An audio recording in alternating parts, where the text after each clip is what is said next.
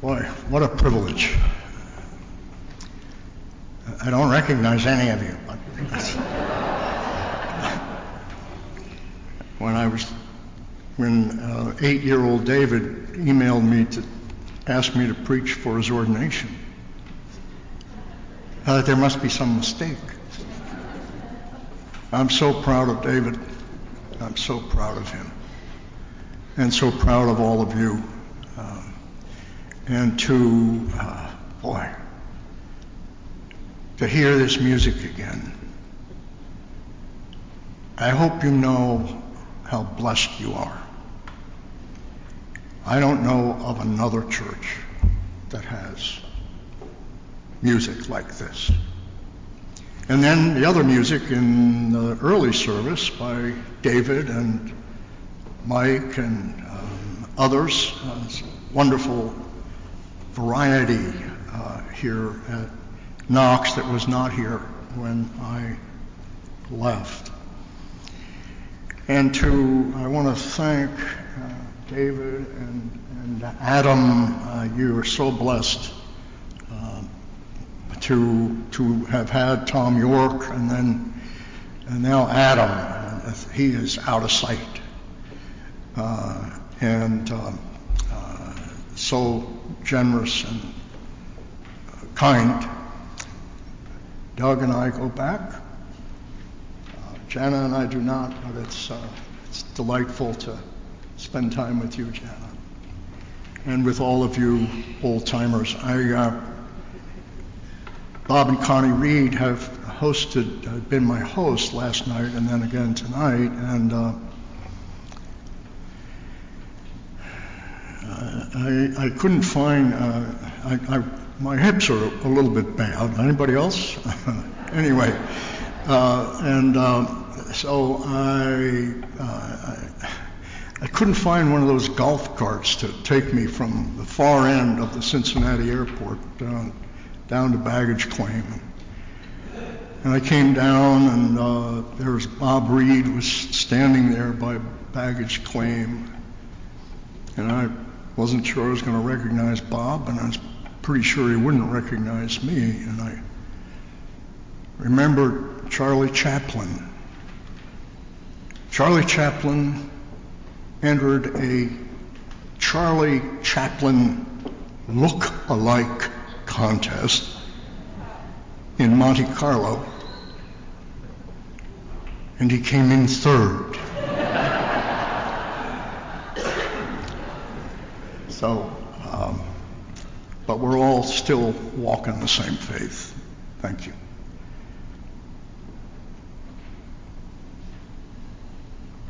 Do not fear, I have redeemed you. I have called you by name, and you are mine. Let us pray.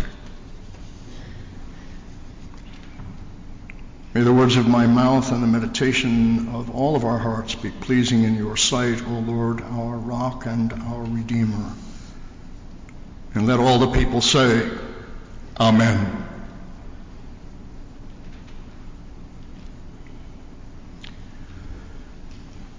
You are my Son, the beloved. With you I am well pleased, says the voice at the baptism of Jesus. Whereas Mark's gospel renders the event as an event between Jesus as the Son and God speaking to him, where he only hears the voice and he only sees the dove descending. In Luke, it's different. It's a public announcement. After all the people and Jesus had been baptized, and while he was praying, a dove came down in bodily form and a voice came from heaven, "You are my beloved, you are my son, the beloved, in whom I am well pleased." It happens while Jesus is praying.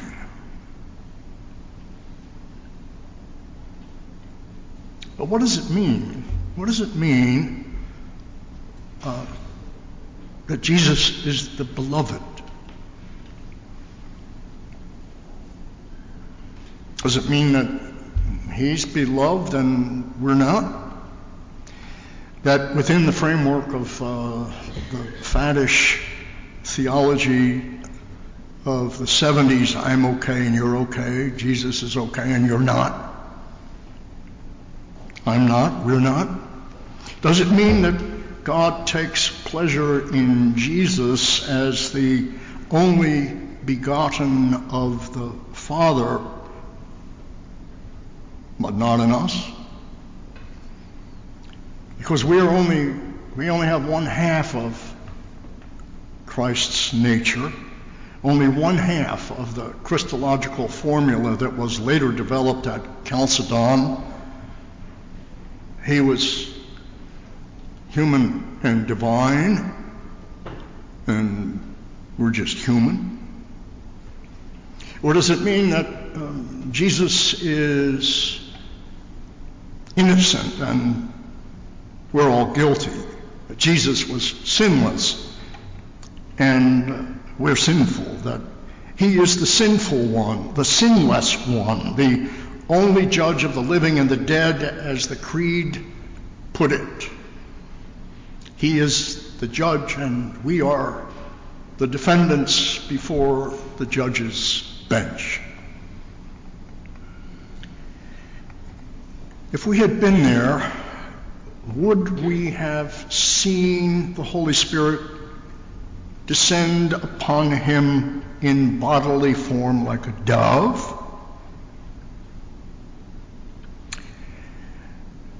Well, there's a group of seminary classmates from McCormick. There were 7 of us when we began 25 years ago, and there are 5 of us, and soon there will be 4 of us. And one of the departed was a wonderful 6'8". He was a tall fellow named Steve Shoemaker. Steve was just a wonderful sort. He had a great sense of humor. Well, Steve was a finalist candidate for the Dean of Chapel position at the University of Chicago. Not too bad. And Steve had this job interview with the search committee for the Dean of Chapel position. He was feeling pretty good.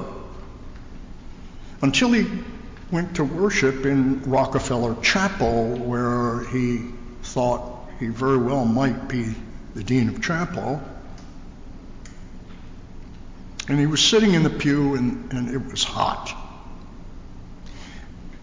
So hot that the ushers opened the stained glass windows of this great Gothic church with the high arches. And some doves flew in.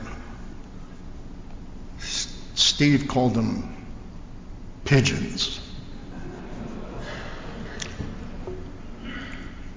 And the pigeons, the doves, were flying around up on top and flying over the worshipers who were members of the lesser species to the superior species who could fly. And suddenly he felt something drop on his head. And he thought to himself, I am not the beloved Dean of Chapel of the University of Chicago.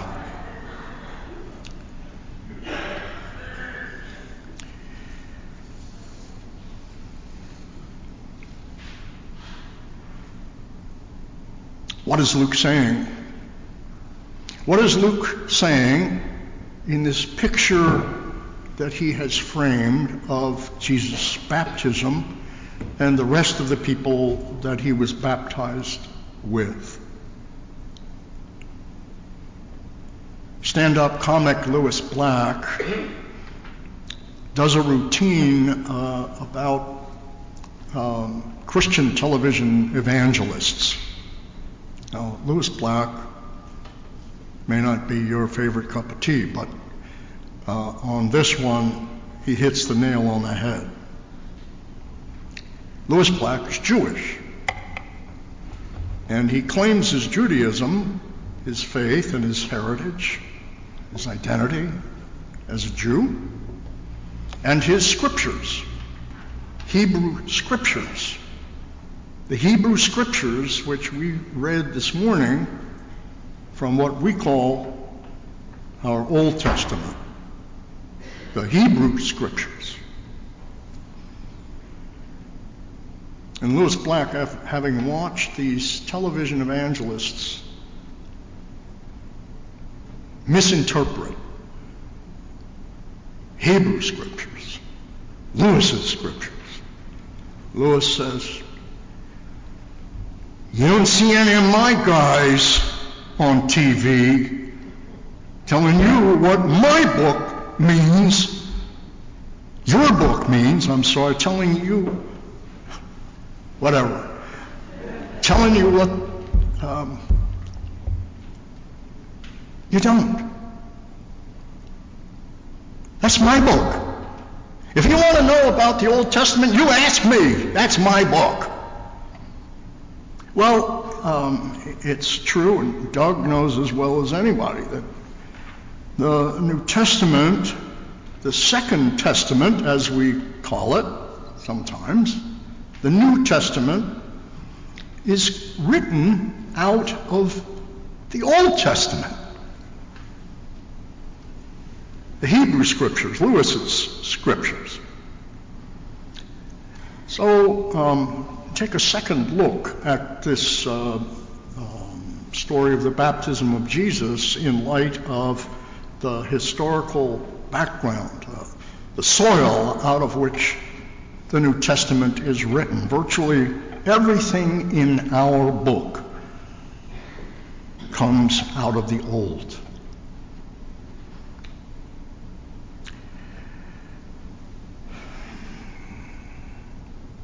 The beloved in Hebrew scripture, our Old Testament, is Israel. The children of Abraham and Sarah, and Isaac and Rebekah and Jacob and Leah, I mean Rachel, or was it Rachel and Leah? Anyway, are you with me? The beloved is not innocent. The beloved is beloved because the beloved is chosen.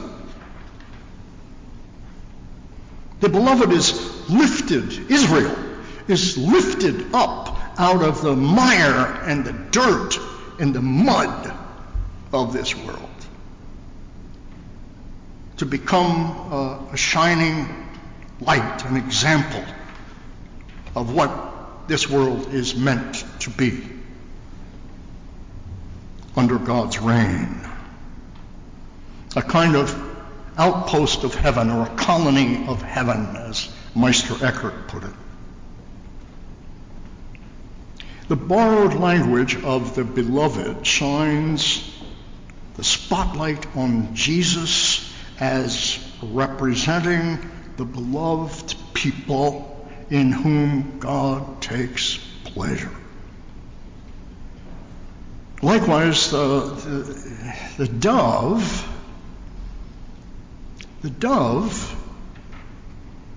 in Hebrew scripture is the bird that, you remember? The flood? Everything's wiped out except for Noah and his family and rats and mice, all those animals.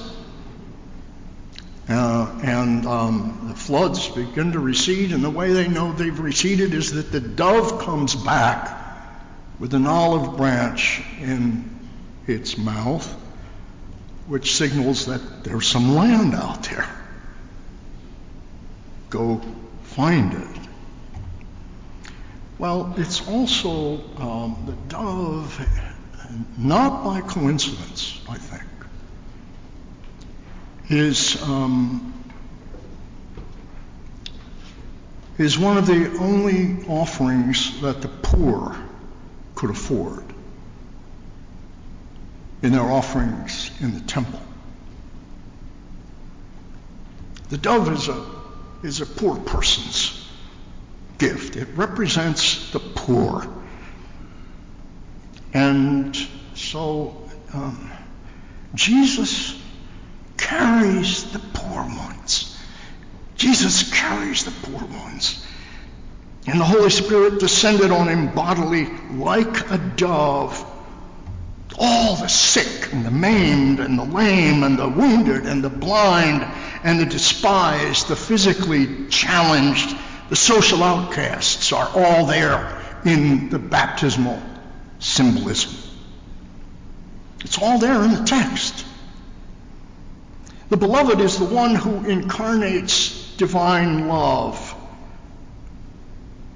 In the words of the epistle to the Hebrews, the one who breaks down the dividing wall of hostility that has stood between us, that would separate us into sheep and goats, Republicans and Democrats and democratic socialists and the children of Abraham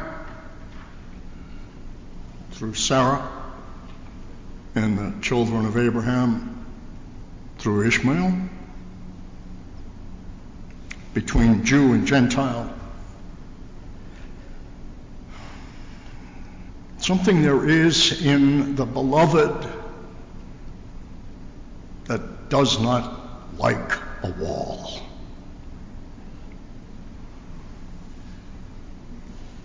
Something there is in Jesus that tears down the walls between us, between neighbors, and turns enemies into friends, brick by brick, stone by stone, between the Judeans and the Samaritans, and between the male disciples and the Syrophoenician woman, between the beloved ones the ones who consider themselves beloved and refuse to cross the street to care for the man in the ditch because they want to maintain their purity. And the Samaritan who is despised, who crosses over and dares to touch what the others presume might be a dead body and take care of him. Between the beloved blind beggar Bartimaeus and the charitable nickel and dimers who pass by on the other side on their way to their lavish parties,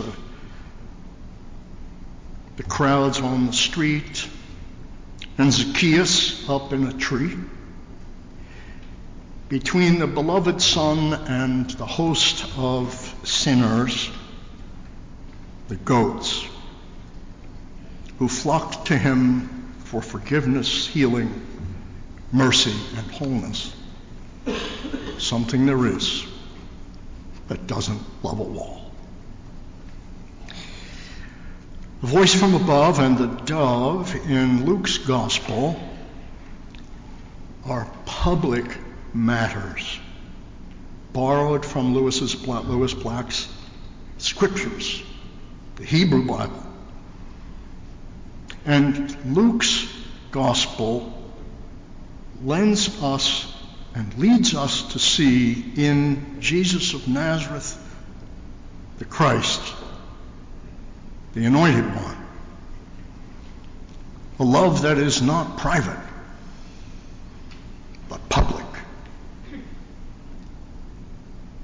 Cornel West put it, justice is love made public.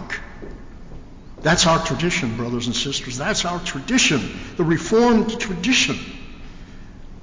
It doesn't have a private world and a public world, and the religion is over here and the rest of life is over there. Public life. In fact, our tradition doesn't have anything to do with privacy. It has to do with the personal and the public, but not the private and the public. Before retiring,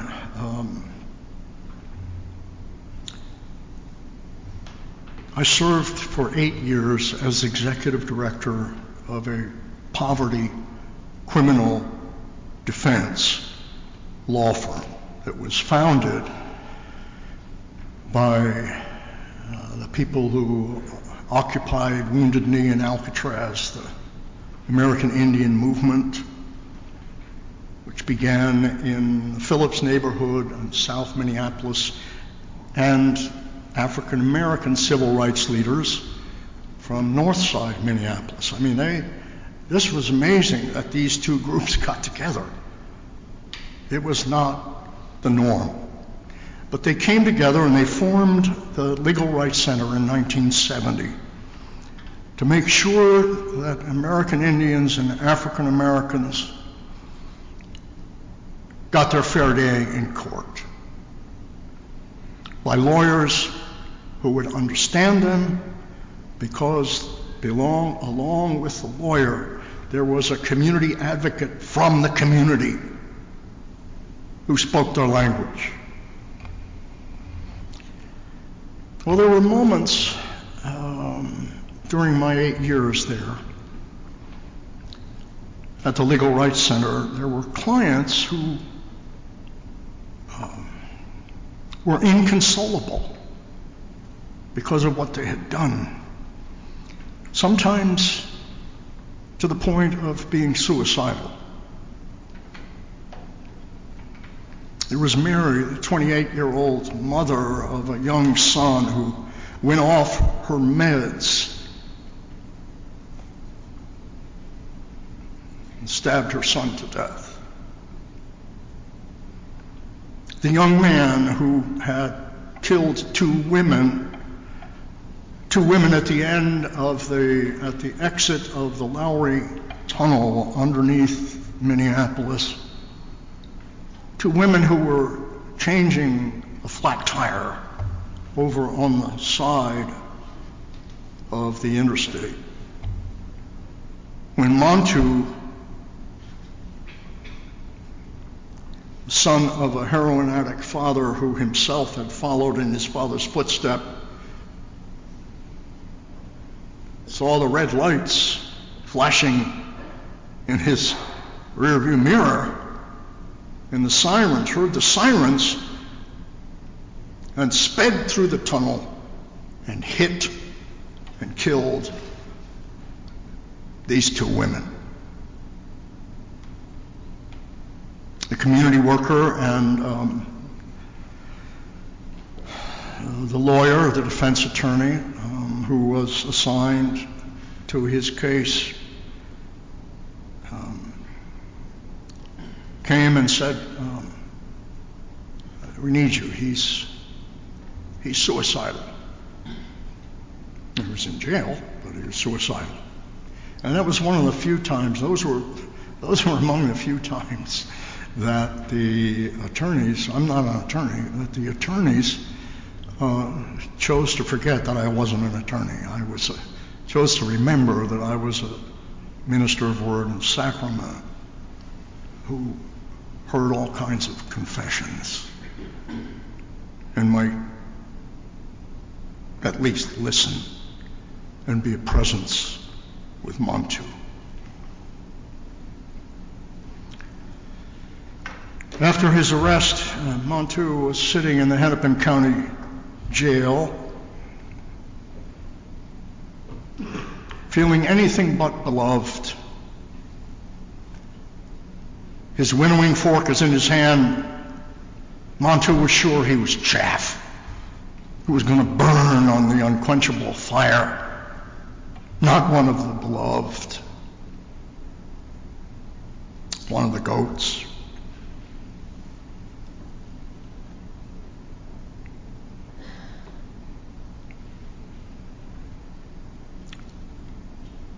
Sonny, Fred,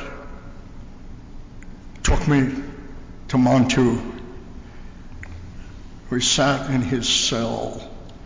And Montu said,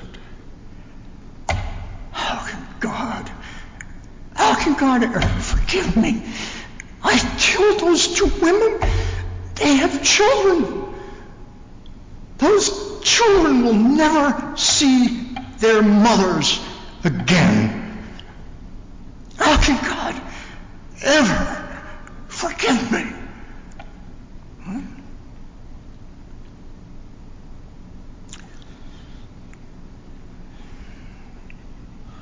Montu and Mary are beloved by the beloved who carried the poor on his shoulders. And each of them went off to prison, Montu to the state penitentiary for criminal vehicular homicide at the age of 19, and Mary off to the state hospital for the criminally insane, where she still is.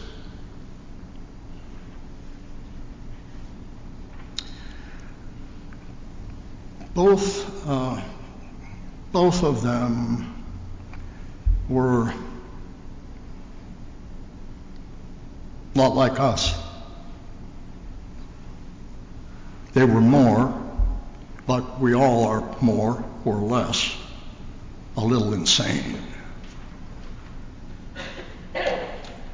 Even those of us who are outside the prison walls, we replay the episode of the Gerasene demoniac in Mark, who beat himself among the tombs of the graveyard because it was all over, crying out night and day and night. And who beats Jesus when Jesus comes out of the boat and comes to him. He shrieks, "What have you to do with me, Son of the Most High? Do not torment me."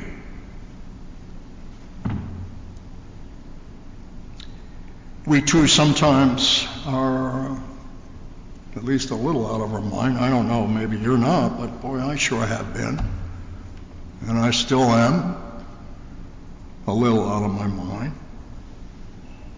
As they were as far as, and sometimes they were as far and as we sometimes feel, as far from the perfection of heaven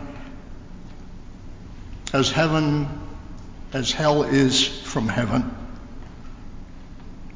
or as far as what I used to know. I understand it's different now, but as far as what used to be over the Rhine was from the Queen City Club.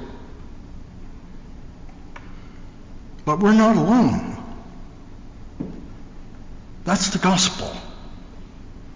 We are not alone, and we are not forsaken. We are not abandoned. We may have done damnable things, but we're not damned.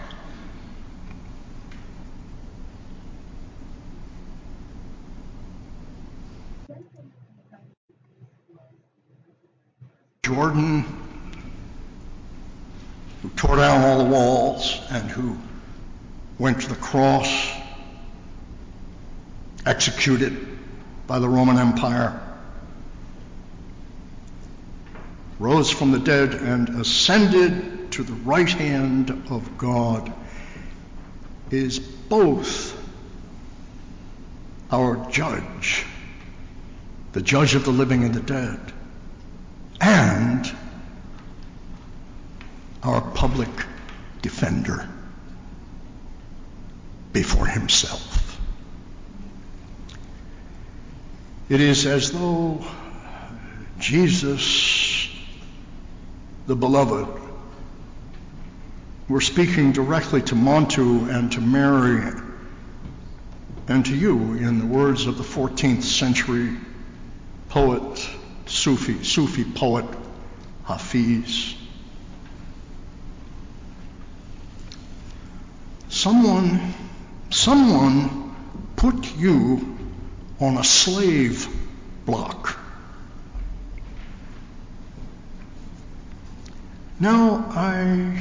Someone put you on a slave block, and the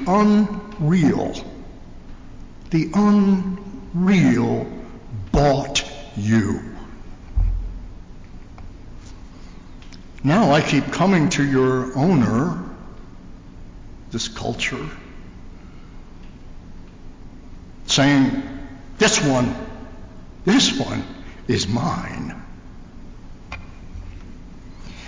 You often overheard us talking, and this can make your heart leap with excitement. Don't worry.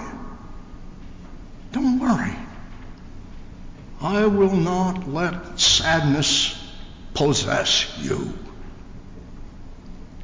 I will gladly borrow all the gold I need to get you back.